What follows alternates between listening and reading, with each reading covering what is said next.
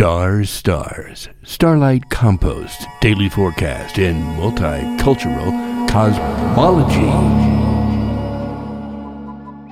Divine Rising, happy new day. It is October 2nd, Moon Day Monday, the year of the ocean rabbit. I retreat and I feel. Working with our large intestine. How are we holding our feminine sorrow? Are you getting a good cry in with your neighbor rubbing your feet?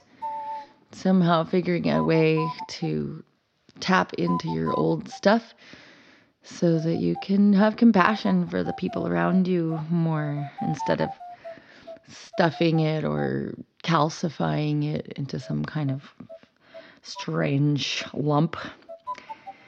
Just hold it, allow it, embrace your sorrow. It's the month of the snake, sensuous, slow, and organized. I organize. And it's a 7 of diamonds today, movement and purification of the earth, stirring the pot. We are finding the rainbows at the bottom of the pot, bringing them up to the surface. We are Peter Pan, flying around with our lots of good vibes and oxygenation, inspiration, aeration, and Rapunzel letting down her hair, allowing herself to be seen by the world, letting down her hair.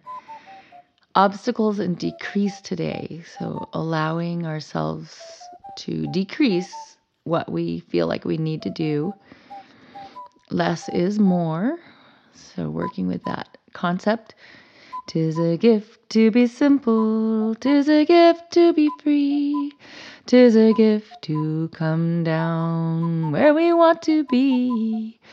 And when we find ourselves in the place just right, we will be in the valley of love and delight. When true simplicity is gained, to bow and to bend we will not be ashamed. To turn and to turn, it will be our delight. And by turning, we come round right. And the riddle for the day is living together. Can we live and protect each other's happiness? Transform the inner fermentations? Aha.